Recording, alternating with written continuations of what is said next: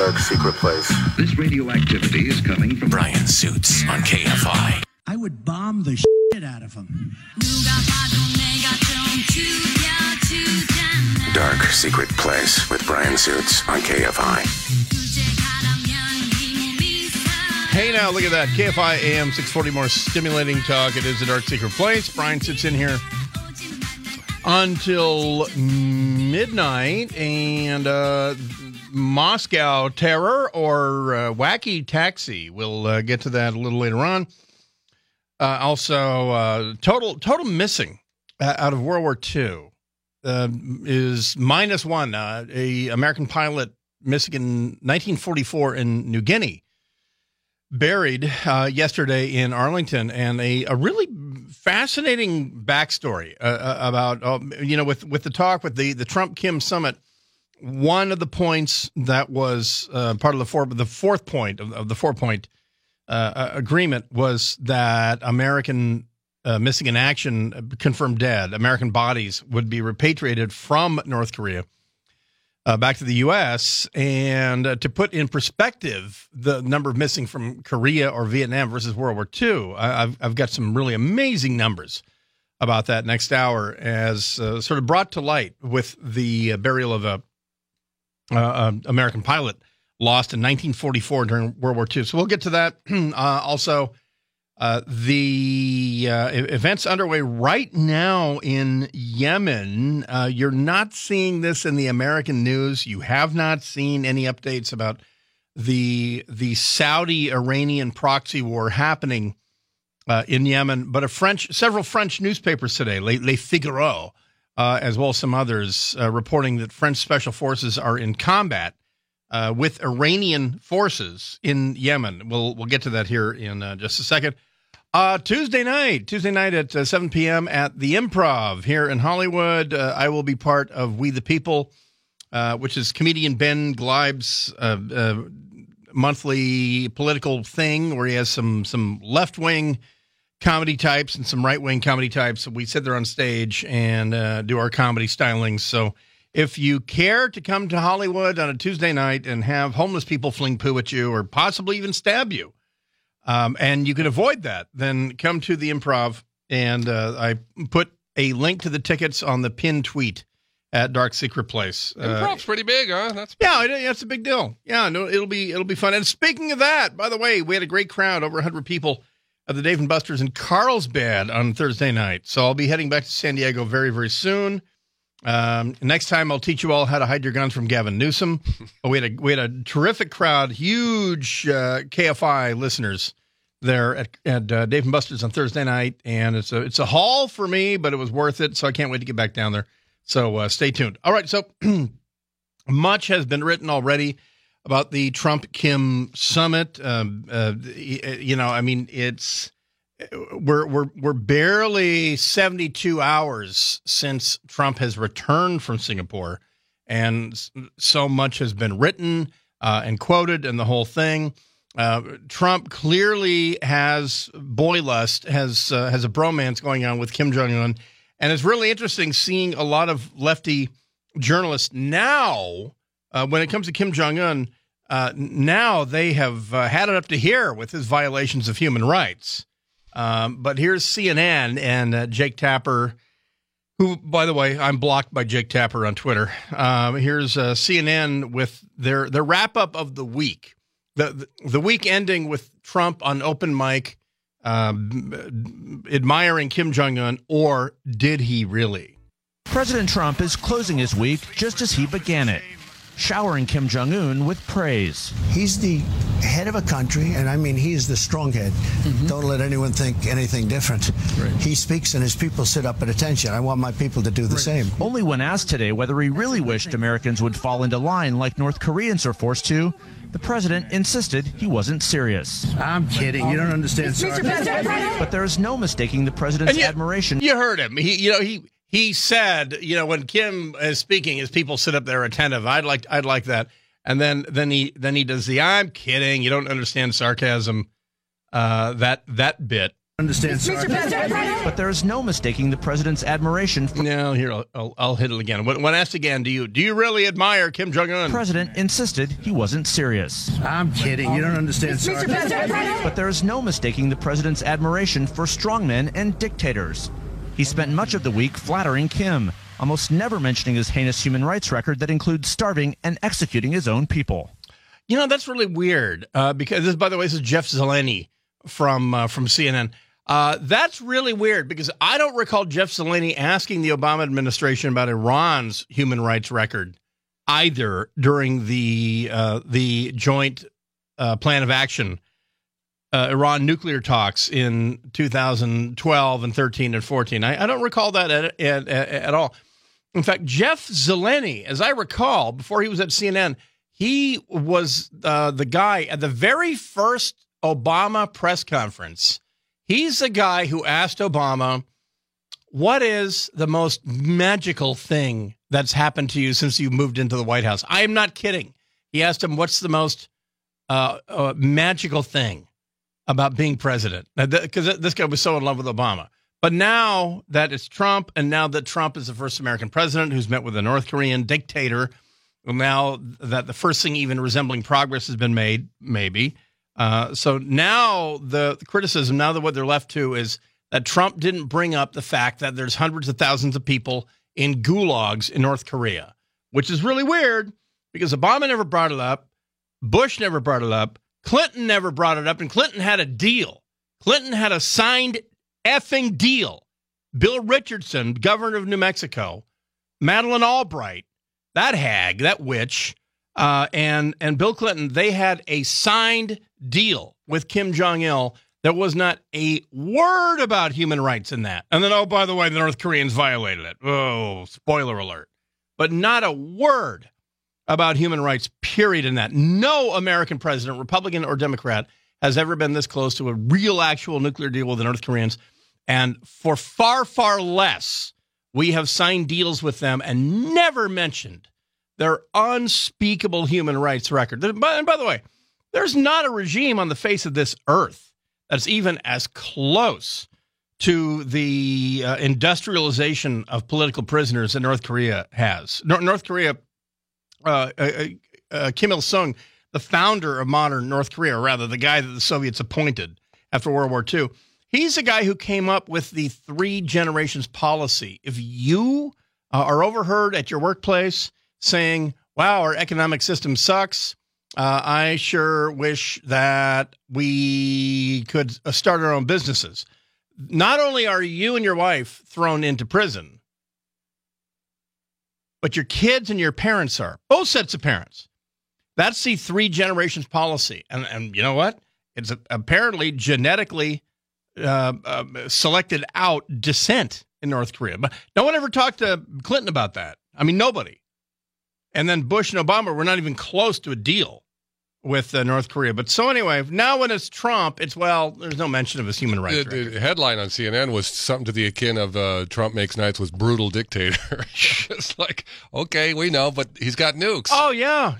Remember that time when FDR told Stalin, I'd love to ally with you and fight those Nazis, but, you have a really horrible human rights record there in Russia. So sorry, no can do. You're on your own. Make your own airplanes there, F-Wad.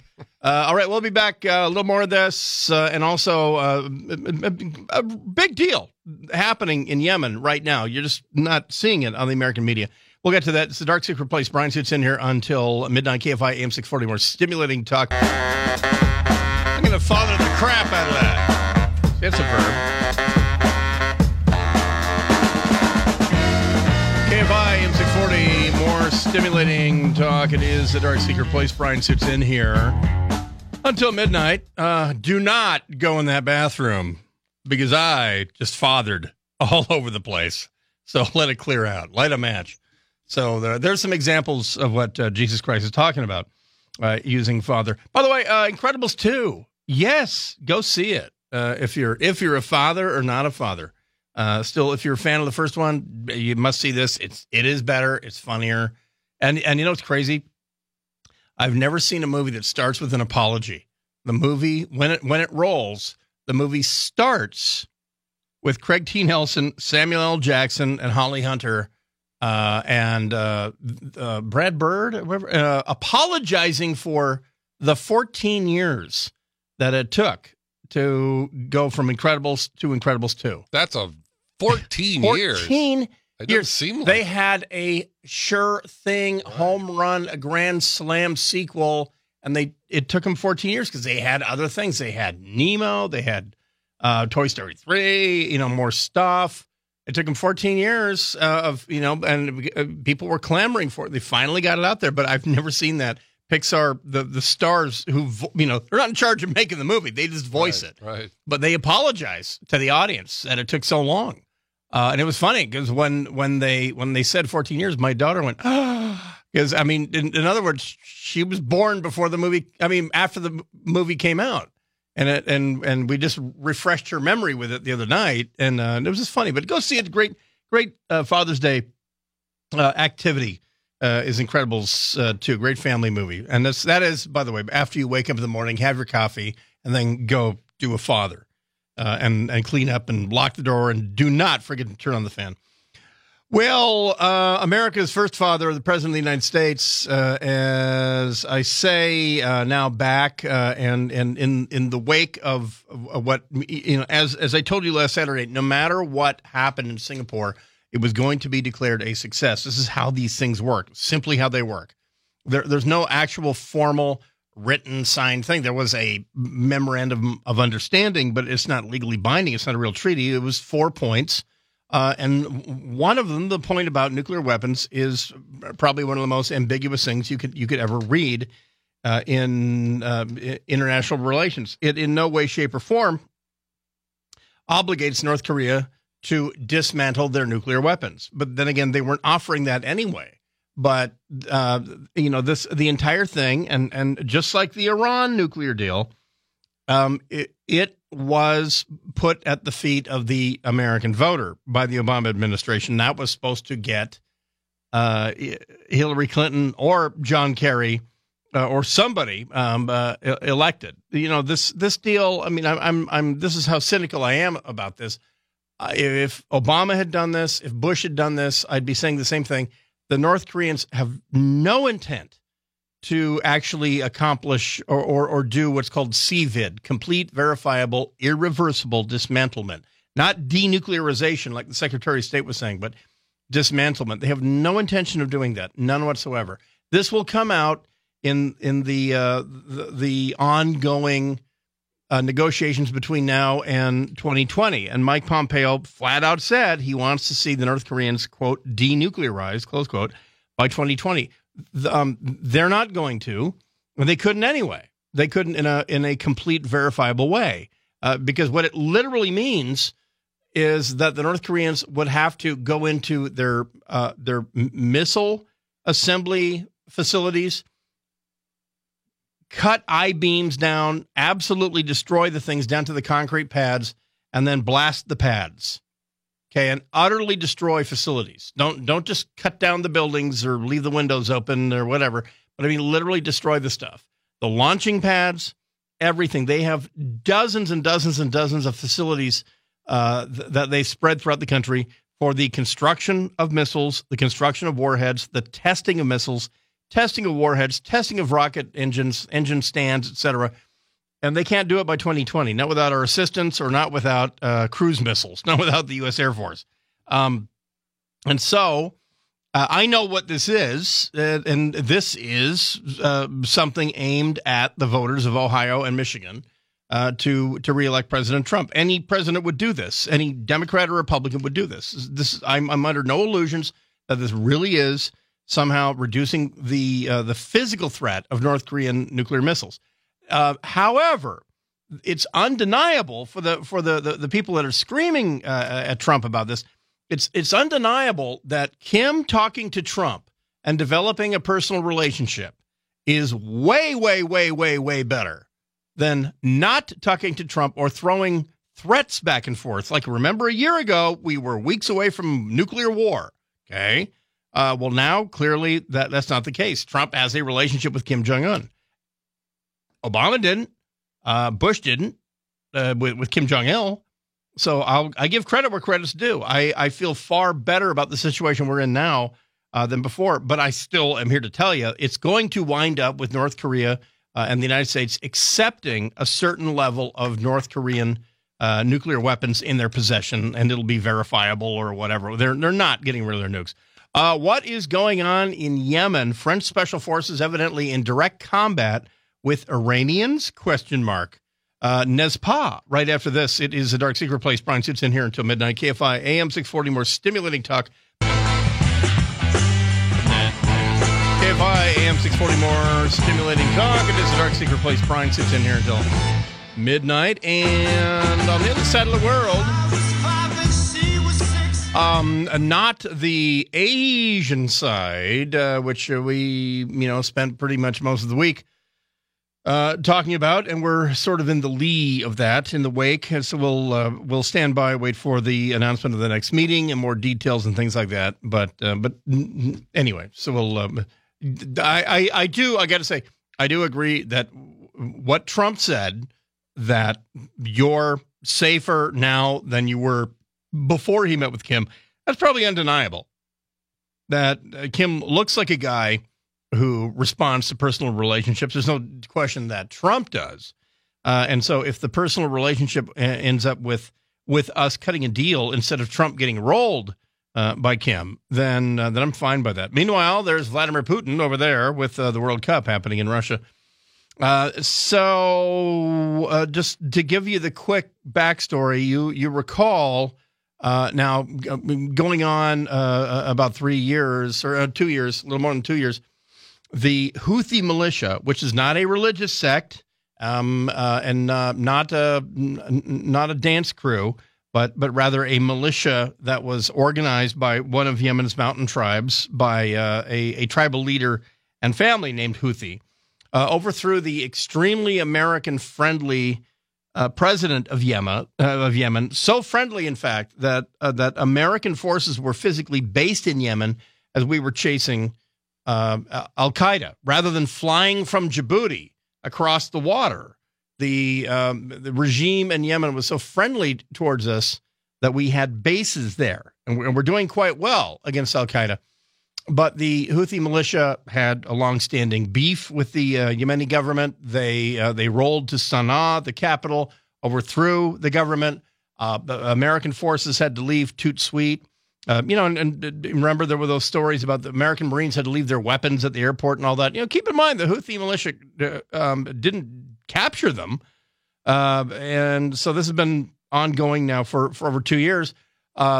Because of the particular shade of Islam that the Houthis follow, the Iranians have been sympathetic towards them and have been supporting them. And to be perfectly honest, if the Houthis were Jews, okay, the Iranians would still be providing them with missiles because they hate the Saudis slightly more than they hate Israel.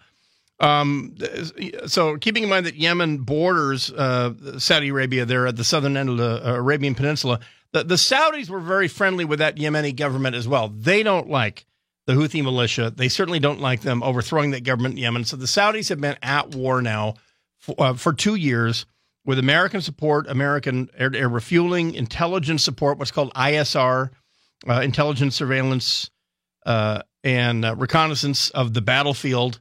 And the Saudis have prosecuted a very, very brutal war against population centers where the Houthis rule, as well as villages sympathetic to the Houthis. The Saudis have not done very well on the ground.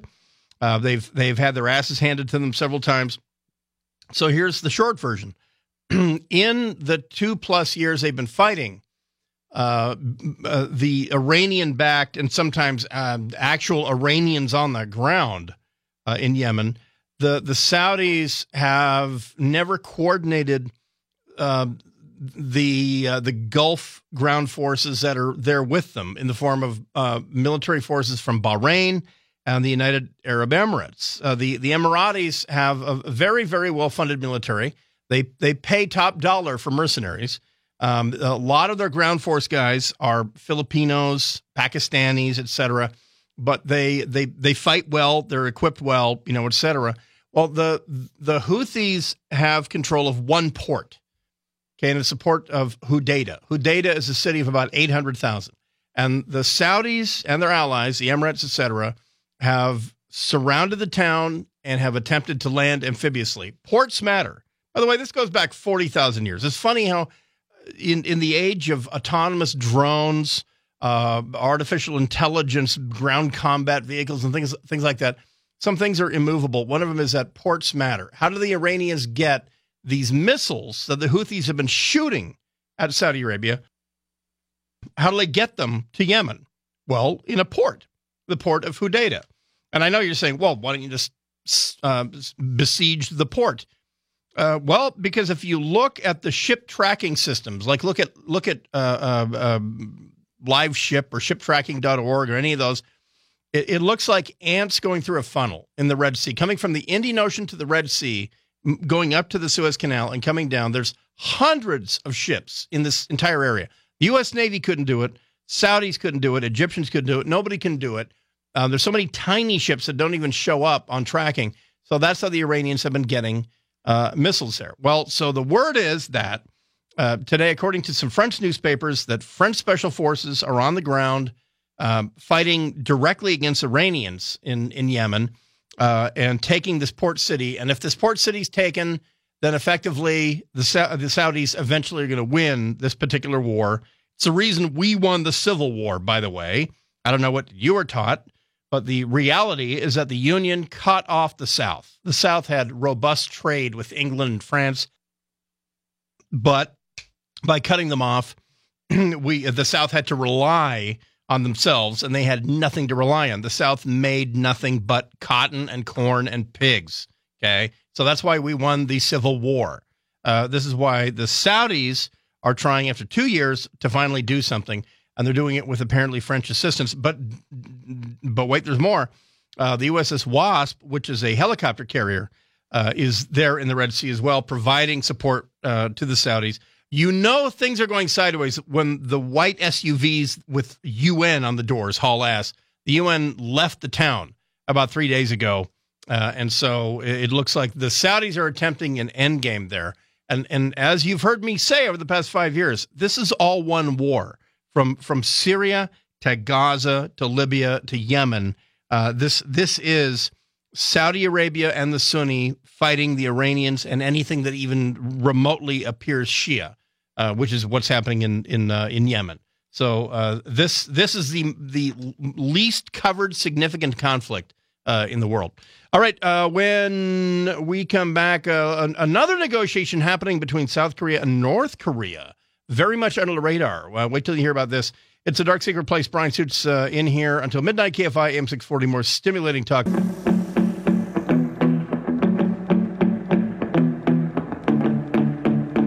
KFI AM 640, more stimulating talk. It is a Dark Secret Place. Bryan Suits in here until midnight. Next hour, a American pilot missing since 1944 has been found, and he's dead.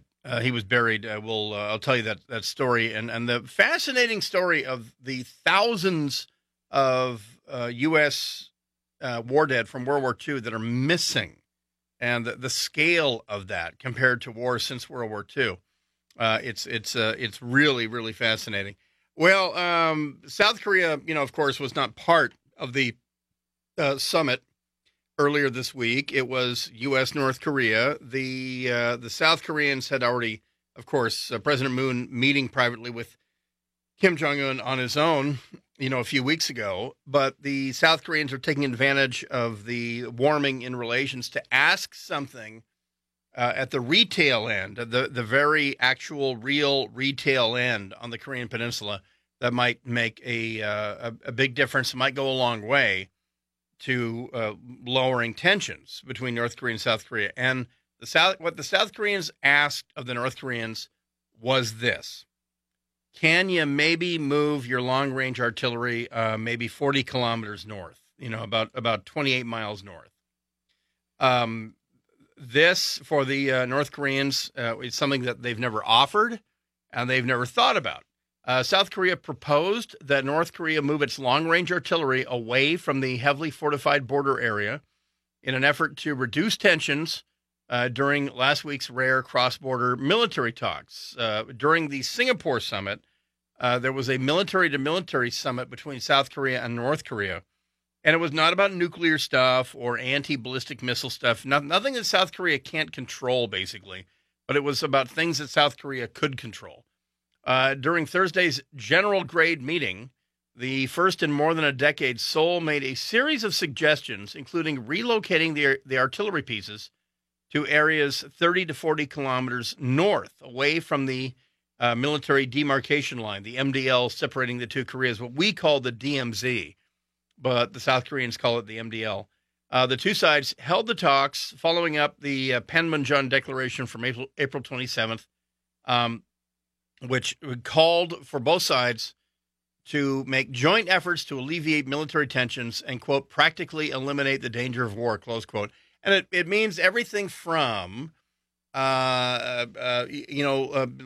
the amount of ammunition that the guys patrolling the border are carrying on both sides. Of course, nearly a year ago, there was that North Korean soldier who drove into South Korea in the Jeep, and he was pursued and shot at by North Korean border guards, one of whom actually stepped into South Korea to take his shots.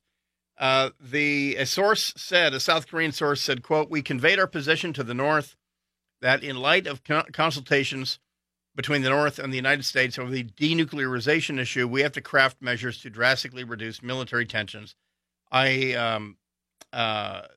understand that the South suggested moving the North's artillery that threatens the Seoul metropolitan area to rear areas so as to actively implement the declaration." So that what the North have artillery pieces that are decades old. And even though any army on Earth would say, well, those are obsolete, for the North Koreans, they're not obsolete because they don't ask of them anything but one thing, and that is fire out of this tunnel towards Seoul until you are blown up by an American smart bomb.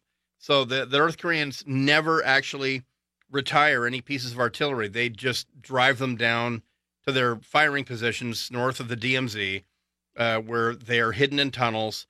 And the firing solution, the declination and elevation, the azimuth and elevation for each piece has been worked on for decades, literally for decades. The math problem of getting an artillery piece a round out of a tube hitting a particular target has been worked on by the North Koreans since the 50s. That they sit there and they have Seoul divided up so that the artillery are not duplicating effort, and the artillery pieces themselves are destructive enough. The North Koreans also have long-range rockets, and the North Koreans will annually do these very, very impressive, sexy rocket live fires. And the point of artillery rockets is that they fire in salvos. They fire in ripples or one by one, and they fire very quickly. They carry a huge warhead. They can fly very, very far. They're not very precise. They are a area weapon, but if you're shooting at Seoul, you're not exactly shooting at the Apple store on the corner of Gangnam Style and 20th Street or whatever. You're just hitting Seoul. And the South Koreans have been living under this specter, for decades. So the North Koreans are going to take that into consideration. The reason that they probably wouldn't do it, that, by the way, the total number, 14,100 artillery pieces, meaning 14,100 tubes. So that means, 14,100 rounds can be fired, let's say, once or twice a minute at Seoul. Then, by the way, 5,500 multiple rocket launchers that are within range of Seoul. Pyongyang is known to possess a variety of larger rocket systems, 240 millimeter rocket launchers with longer range, bigger warheads. I mean, and also 300 millimeter rocket launchers. Rocket launchers is something that the U.S. military has basically with one system, the multiple launch rocket system, the MLRS. For Warsaw Pact sort of modeled armies, the Russians, the Chinese, the North Koreans, they rely on rocket artillery big time because you can drive quickly to a firing position. You can unload 20 ginormous rockets. They will land within a mile of each other. What they don't destroy, they terrify the crap out of, and you can reload them pretty quickly somewhere else. So the North Koreans rely on these, and the South Koreans know this.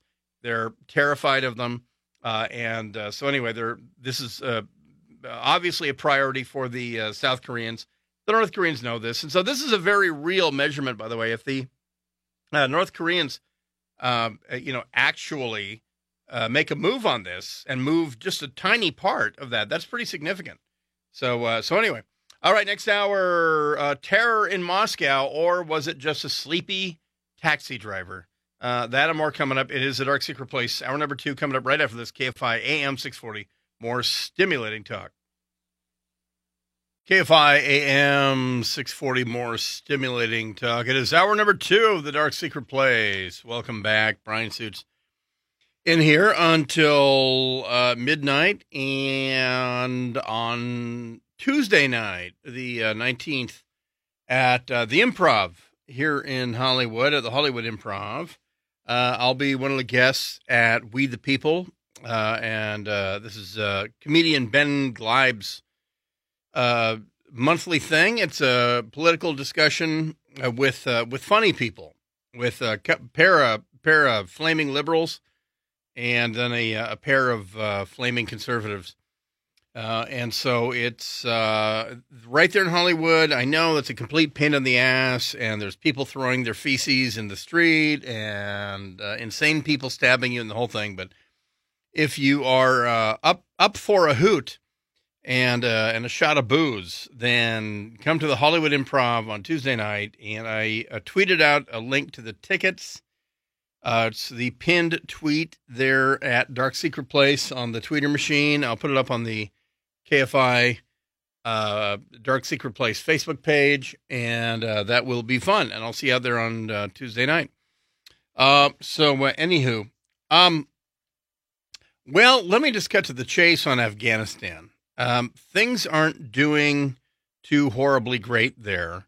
The U.S. role changed, and it was really a sea change during the Obama administration as we pulled large formations of combat units out. I mean, units that were tasked and organized as combat units, infantry battalions and brigades, as we pulled those out of Afghanistan from their actual combat mission and began replacing them with units that were not doing their own organic combat missions, but rather going there to train and advise, sort of doing a reverse Vietnam.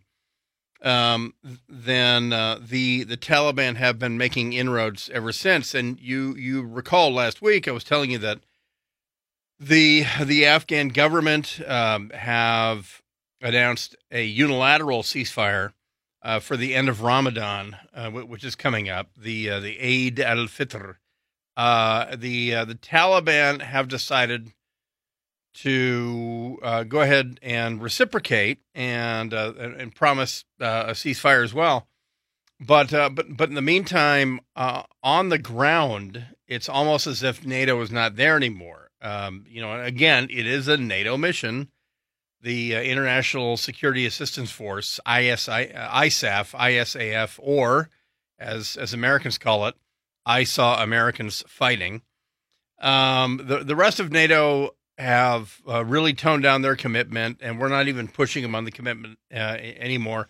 It really is a backwater, and oddly enough, we have more combat power aimed at Syria, which is a non-mission. This is a mission that's not actually supposed to exist, but we have more combat power in Syria, backing up the Syrian Defense Forces and the Syrian Kurds.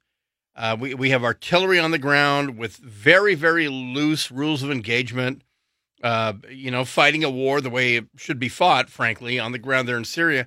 Meanwhile, in Afghanistan, American forces, besides air power, are really not going out in the field and fighting. We have less than 20,000 Americans in Afghanistan. And we barely cracked 100,000 once, like back in 2006. But so anyway, the security situation has taken a complete nosedive, and 60 Minutes about a week ago did a story on this. Lara Logan, the 60 Minutes reporter, who I've got a tremendous amount of respect for.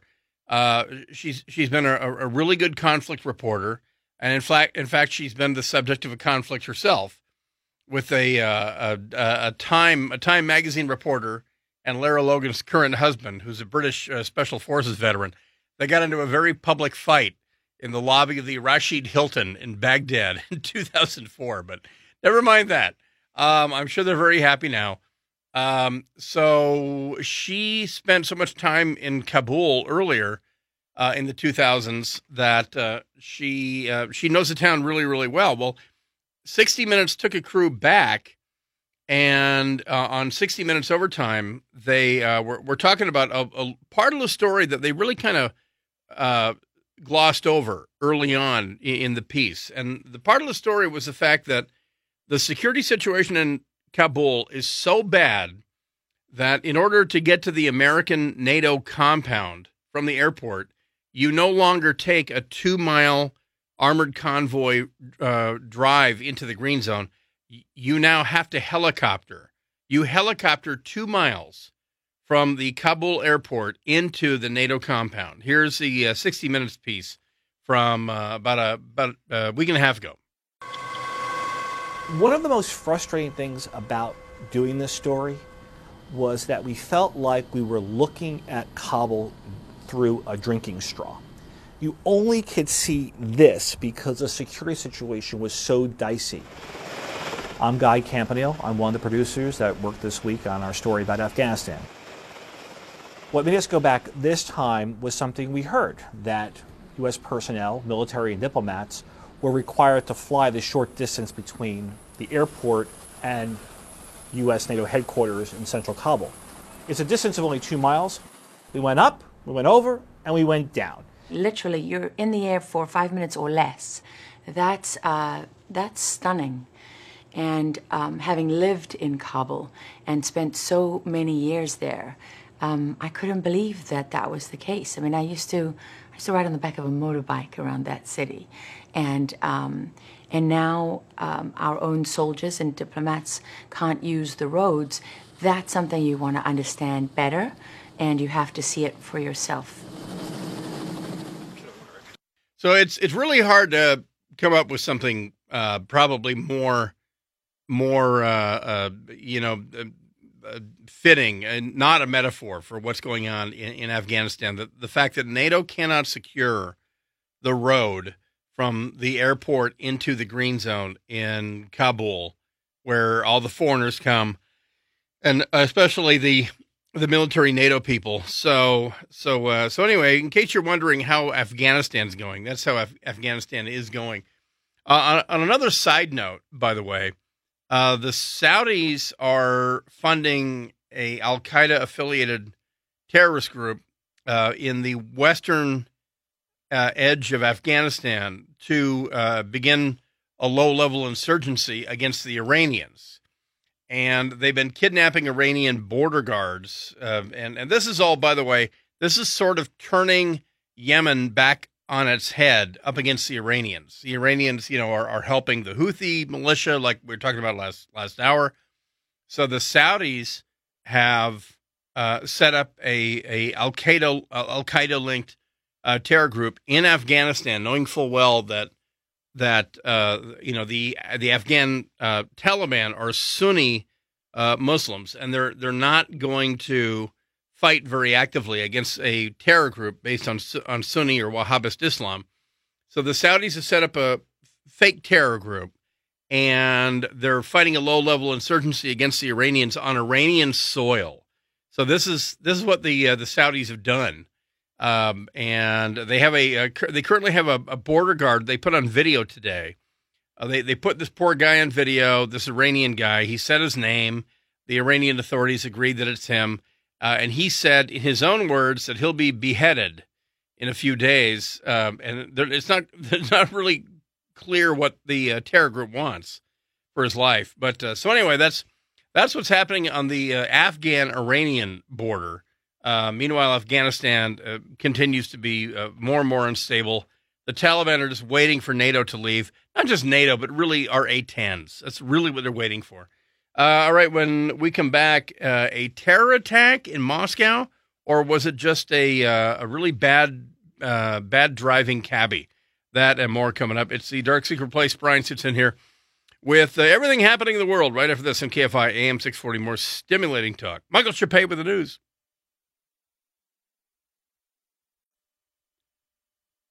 KFI AM 640, more stimulating talk. It is the Dark Secret Place. Bryan Suits in here until midnight. We'll get to the terror attack in Moscow, or was it? Here in the next break.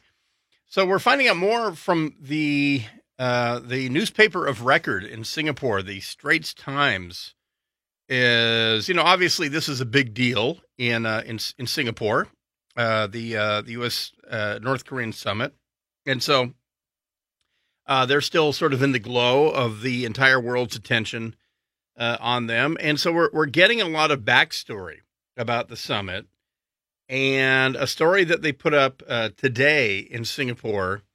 The headline is Trump nearly upends Singapore summit with abrupt changes, according to the Washington Post. The story says some of the most intense drama surrounding President Donald Trump's summit with North Korean leader Kim Jong-un came not across the negotiating table, but in the days and hours leading up to Tuesday's historic meeting. A behind-the-scenes flurry of commotion prompted by Mr. Trump himself. After arriving in Singapore on Sunday and antsy and bored, Mr. Trump urged his aides to demand that the meeting with Mr. Kim be pushed up by a day to Monday. Remember, it was supposed to be, it was set for June 12th, Singapore time. The president got there early, as you always do for summits and things like that, and he was just sitting on his ass, wondering, why are we sticking to this idiotic schedule? Well, because the schedule's not idiotic. I mean, the thing was thrown together in, comparatively record time compared to other summits that we've had with nuclear powers. This thing culled together in only 3 months is pretty amazing. But so anyway, the president had to be talked out of altering the long-planned and carefully negotiated summit date on the fly, according to two people familiar with preparations for the event. We're here now. Why can't we just do it? According to the sources in the story. Mr. Trump's impatience, coupled with a tense staff-level meeting between the two sides on Sunday, left some aides fearful that the entire summit might be in peril. Secretary of State Mike Pompeo, ultimately, and White House Press Secretary Sarah Huckabee Sanders persuaded Trump to stick with the original plan, arguing that the president and his team could use the time to prepare. People familiar with the talks said. The debate, which has not previously been reported, underscores the ad hoc nature of the summit, which was abruptly announced, called off, and then reinstated, all before either leader had touched down in Singapore. Mr. Harry Kazayanis, the director of defense studies at the Center for National Interest, described the Singapore extravaganza as 21st century diplomacy with a Trumpian twist. He said, quote, "It felt more reality TV than it did in old school 1980s Cold War summit. Trump is going to do it differently. He's going to do it in a media-savvy way. The very long handshakes, the long corridor walks, it's all his distinct way." So you probably were watching some of it. If you weren't watching it live, then you were watching it, packaged. And it was heavily edited. I watched both. I watched it live, at 2 a.m., and 3 a.m. Pacific time. And then I saw how it was put together on the morning news, on Morning Joe, Good Morning America, and then the evening news. It was nearly, by the time we got around to it at 6 p.m. or 6:30 p.m., when national news is on here in L.A., it in real time, it was nearly 16 hours old, and there was very little ongoing breaking news. But so anyway, as you might understand, the entire thing nearly fell apart because it was so hodgepodge put together there at the last minute. And so will the next one, and by the way, there will be a next one, will it be different? Probably different. They're laying the groundwork for follow-on meetings. In the meantime, in the last few days, Secretary of State Pompeo has been conflating a couple different things. When he was asked about the North Korean rocket engine, missile engine test facility dismantlement, and he was confusing it with the nuclear test range, the Pyongyang nuclear test range, which the Koreans a month ago, with great international fanfare, destroyed or claimed to have destroyed by imploding it with explosives. And again, this is because it doesn't have to be used anymore. But so the Secretary of State, Mike Pompeo, was confusing that at a press conference. The North Koreans, according to commercial satellite photos, there is not any kind of satellite test range that they have destroyed. But then again, they just sort of, Kim Jong-un actually just sort of said it as an aside. He didn't say a date by when or anything like that. And the repatriation of American war dead, well, that's sort of an interesting story there, because we have thousands of missing GIs and Marines there in Korea. The Koreans have cooperated over the years, giving those back, but they use them as ransom. And so what we have done is de-emphasize the importance to us. Obviously, unless you're a family member and you really want the body of your loved one back, you've gone all this time since 1953, without a body to bury.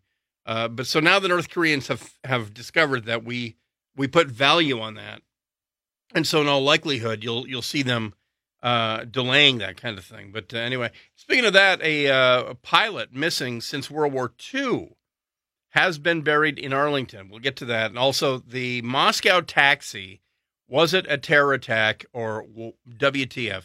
That and more coming up. It is the Dark Secret Place. Bryan Suits in here until midnight. KFI AM 640. More stimulating talk. Michael Chappé with the news. KFI AM 640. More stimulating talk. It is the Dark Secret Place. Bryan Suits in here until midnight. And again, Tuesday night at the Hollywood Improv. I will be there for a bi-weekly show called We the People. It's a political comedy show, and I'll be representing the political comedy from the right side, from the conservative side. So you can go to Hollywood Improv, to their website for more, or the pinned tweet at Dark Secret Place. If you're on the Twitter machine, go to my feed at Dark Secret Place, and the tweet that stays at the top, the pinned tweet, is a link for tickets. It's at 7 p.m. on Tuesday night. So we will see you there at the Hollywood Improv. Well, I tweeted out also the closed circuit TV of this event, but a taxi in central Moscow ran down 8 people, and you can judge for yourself if it looks intentional or if it looks like the cabbie was just trying to cut a line of traffic. I'm not quite sure, but according to Reuters, a taxi drove into a crowd of pedestrians near Moscow's Red Square on Saturday, injuring 8 people, including 2 Mexicans in the city for the World Cup Mexico-Deutschland, the big game tomorrow. Russia is hosting the World Cup 2018. Interfax news agency reported, citing an unnamed source, that the taxi driver had fallen asleep at the wheel and had accidentally pressed the accelerator pedal. Because the deal is, with all these, the truck and car, running people down things over the past 2 years, the Berlin Christmas market, the Marseille, July 16th, Bastille Day, truck, killing 98 people and all that. We've come to simply assume if a Muslim's behind the wheel and the car runs people down, it must be an Al-Qaeda terror plot, right? Well, this one just looks really odd because the cab is in a line, a narrow street. There's a cab, and then there's a Mercedes coupe, like a SLK 500, and then the cab's behind the Mercedes. and then all of a sudden it jolts forward and it steers to the right, and it runs into a sidewalk where it hits people. So the incident took place as residents and visiting soccer fans from around the world were thronging the center of Moscow. It's apparently the weather's very warm right now in Russia. It was a balmy summer evening. Moscow's traffic management authority said the taxi driver had a driver's license. It was issued in Kyrgyzstan, the majority Muslim ex-Soviet republic. The authority that spoke to Reuters cited the driver, who was in police custody, as saying he had not driven into the crowd on purpose. Initially, the report came out, and we did breaking news here on KFI, that a suspected car versus pedestrian terror attack was happening. Moscow Mayor Sergei Sobyanin said on Twitter, quote, "There was an unpleasant incident with a taxi. The driver lost control of the vehicle," close quote. The city's police said they had opened a criminal investigation. The healthcare department issued a statement saying 8 people were hurt and had been taken to hospital. The Mexican embassy in Moscow said 2 Mexican women have been lightly injured. Also among those hurt were a Ukrainian and 2 Russian citizens. Video of the incident posted on social media showed the yellow Hyundai taxi pull sharply out of a line of stationary traffic, accelerate and mount the narrow pavement, which was packed with pedestrians. The guy went about 20 feet on the sidewalk, bowling over some pedestrians. A bunch of them were carried along on the hood of the car. And then, as the car comes to a halt, a bunch of citizens and passersby begin pounding on the driver's side window.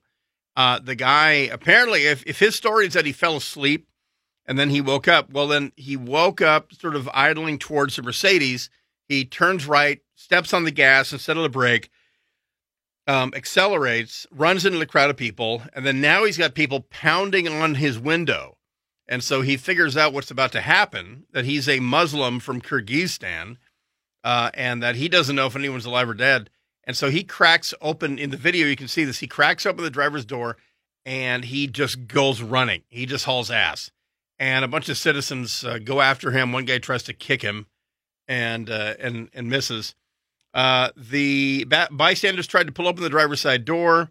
A witness at the scene told Reuters that some of the people hit were wearing Mexican team colors. Mexico takes on Germany tomorrow.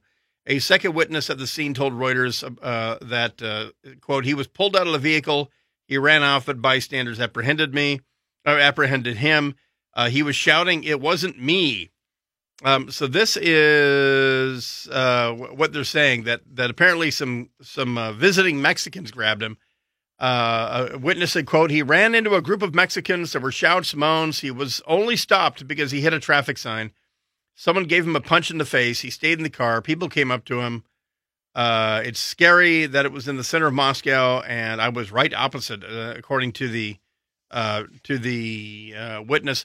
Moscow traffic authorities posted on Twitter a copy of what it said was the guy's license. It gave his name as Chingiz Anarbek Uulu, a Kyrgyz citizen and Muslim, born on April 22nd, 1990. It gave his birthplace in the town of Kochkor-Ata in Kyrgyzstan.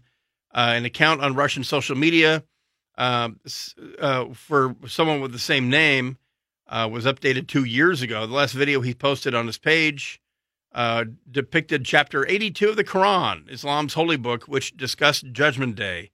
There was nothing on the page to suggest any links or sympathies with Islamist groups. So it could be just a very unfortunate coincidence that the guy happened to be a Kyrgyz Muslim, and that it was just a vehicle accident. Again, I have the video on my Twitter feed. You can check it out for yourself.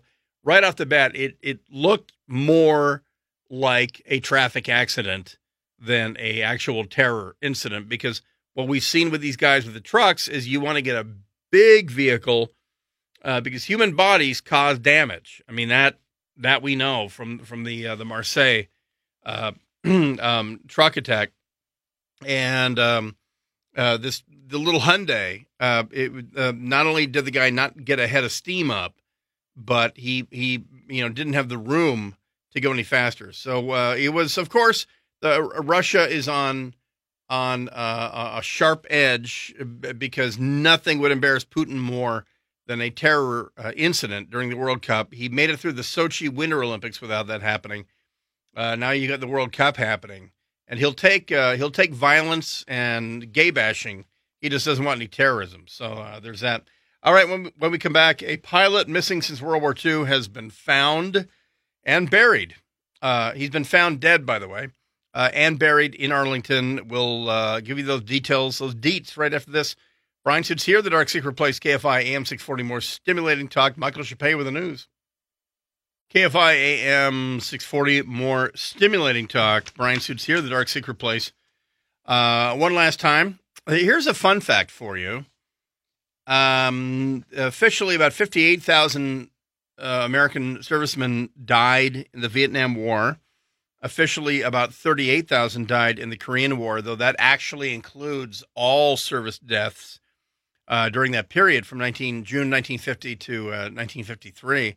So, in other words, if you died in a truck rollover in Germany in 1952, you are part of the 38,000 who died during the Korean War period. But anyway, but here's the fun fact. There are more Americans missing, more unaccounted for Americans from World War II than died in Vietnam and Korea. Of the 400,000 Americans who died in World War II, 73,000 are unaccounted for. Well, that score goes down by one. Second Lieutenant Robert Keown was piloting his P-38 aircraft to an airfield after a mission in 1944 when it crashed into a mountain in Papua New Guinea. World War II ended without the family knowing what had happened to him, and the military later declared him dead. So, in other words, he was out flying by himself, solo, and he was overdue, and he was simply listed as missing in action, presumed dead. Decades later, a villager found human remains in a swampy area near the mountain. Another resident of the Pacific Islands snapped a photo of the rusted wreckage of the warplane years after that. With all those puzzle pieces finally assembled, and through the help of genetic testing, remains of the Georgia native and Alabama resident are now back on U.S. soil. Keown was buried yesterday with full honors at Arlington National Cemetery. Nieces and nephews are the closest remaining relatives to attend the funeral. He grew up near Atlanta in Lawrenceville, Georgia. His father died in 1937, his mother in 1979, so she never knew what happened to her son.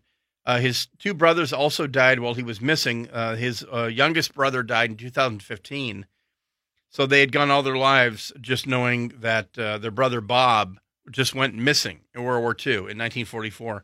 The funeral was with full military honors, flag-draped coffin, and an honor guard. He grew up near Lawrenceville, Georgia, before moving to the northern Alabama city of Scottsboro. He was 24 and a pilot in the U.S. Army Air Forces. His remains arrived Thursday at Reagan National Airport, and a nonprofit contractor that searches for the remains of missing service members called Pacific Rex was there escorting the remains. Keown was among the 73,000 missing until November, when DNA testing proved that skeletal remains found in Papua New Guinea were his. That confirmation, combined with photos of the wreckage, allowed the Defense POW MIA accounting agency to remove Keown from the list of the missing, but it's still unclear what happened in the crash.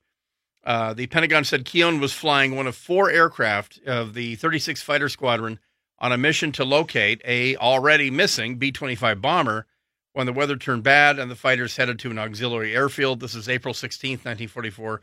Keown was declared missing after the planes failed to return. Two other planes also disappeared. Their pilots remain missing. And this is a sort of an endemic problem with a lot of World War II aviation, both in two particular places, Alaska and New Guinea. There was a lot of U.S. And Allied aviation happening around New Guinea. And New Guinea not only has mountains high enough to have glaciers on it, but it has some really, really unpredictable, horrible weather, which makes New Guinea very similar to Alaska. There are hundreds of missing military aviators who were lost over the state of Alaska. So just to give you the scale of this, keep in mind, Alaska is the 49th U.S. state. It's been an American possession since Secretary of State Seward bought it. We've mapped the entire damn thing.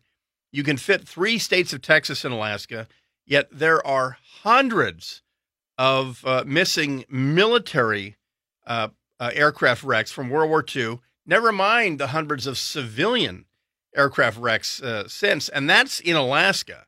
So now you go to the other side of the Pacific to New Guinea, where we had thousands of aircraft flying north and south from Australia to the Philippines and back and forth, and aircraft went missing all the time. And one of the biggest problems, one of the biggest issues with New Guinea was the fact that horrible weather, monsoon season, the whole thing would sock airfields in with like a 1,000 or 2,000 foot ceiling because of the clouds.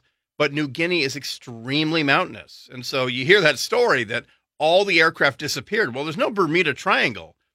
It's just that New Guinea is very, very treacherous flying on a good day. I happen to know someone who worked as a private contractor in New Guinea and moved his entire family there, and where they lived at like 5,000 feet, and he would take day trips and hikes up to the glacier that is on Papua New Guinea.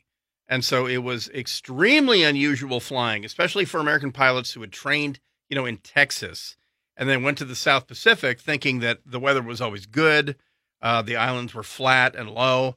And so that's why the so-called hump, the China to Burma to India route of transport aircraft, as well as New Guinea, sucked up hundreds of American pilots and planes. The mountains between India and Burma were responsible for hundreds of C-47s and C-46s kissing ridges and mountaintops, and they will never be found because they are uninhabited areas at 11,000 feet. Same with the Philippines. Same with New Guinea and the Philippines for that matter. But New Guinea, super high mountains and, basically rookie aviators. So, all right, I'll be back tomorrow for Super Hyperlocal Sunday. Everyone have a happy Father's Day, and we will see you tomorrow. This is a Dark Secret Place. Thanks to Hector Michael Chapé, and we'll talk to you tomorrow here on KFI AM 640. More stimulating talk.